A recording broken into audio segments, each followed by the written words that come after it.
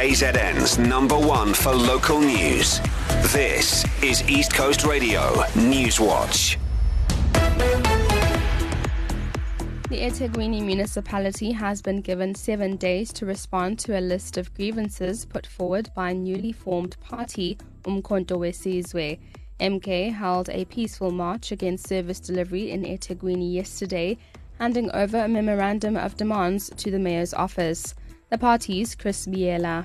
We can count of street lights, poor road infrastructure, drains are blocked, and the municipality is doing nothing, and illegally dumping is happening all over, and the municipality is doing nothing. We can see our beautiful city, which is Durban, has been destroyed deliberately.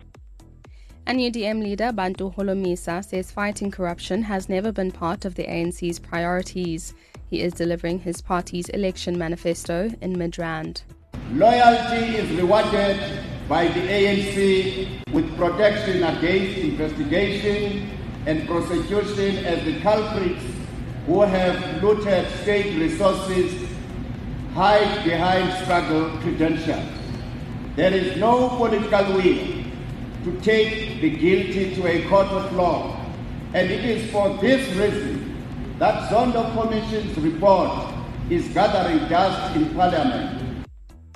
Further afield, the South African National Defence Force has confirmed that 2 of its soldiers have died in a shooting incident thought to be a murder-suicide in the Democratic Republic of Congo.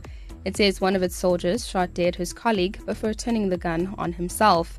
Over 3,000 SANDF soldiers have been deployed to the war-torn country as part of a United Nations mission. And finally, as musicians prepare for the Brit Awards later tonight, data has revealed that nominated songs are getting sadder. Spotify says tracks shortlisted for Best Song are less positive than usual and contain more speech. Music professor Rupert Till from the University of Huddersfield says it reflects the diversity of the industry. I think as you get music that covers a more culturally diverse set of artists, then you've got music that reflects the lives of people who have more complicated lives, not just those who are in a kind of better off situation in life. That clip courtesy of Sky News. Your maximum temperatures for tomorrow: Durban, Pietermaritzburg and Richards Bay 28, Underberg 24, Ladysmith 30, Margate and Kokstad 26, Moy River and Newcastle 27 and Ulundi 29. You've got 2-meter high swells in Durban tomorrow morning with sunrise at 11 minutes to 6. For the Newswatch team, I'm Tamasha Kanyi.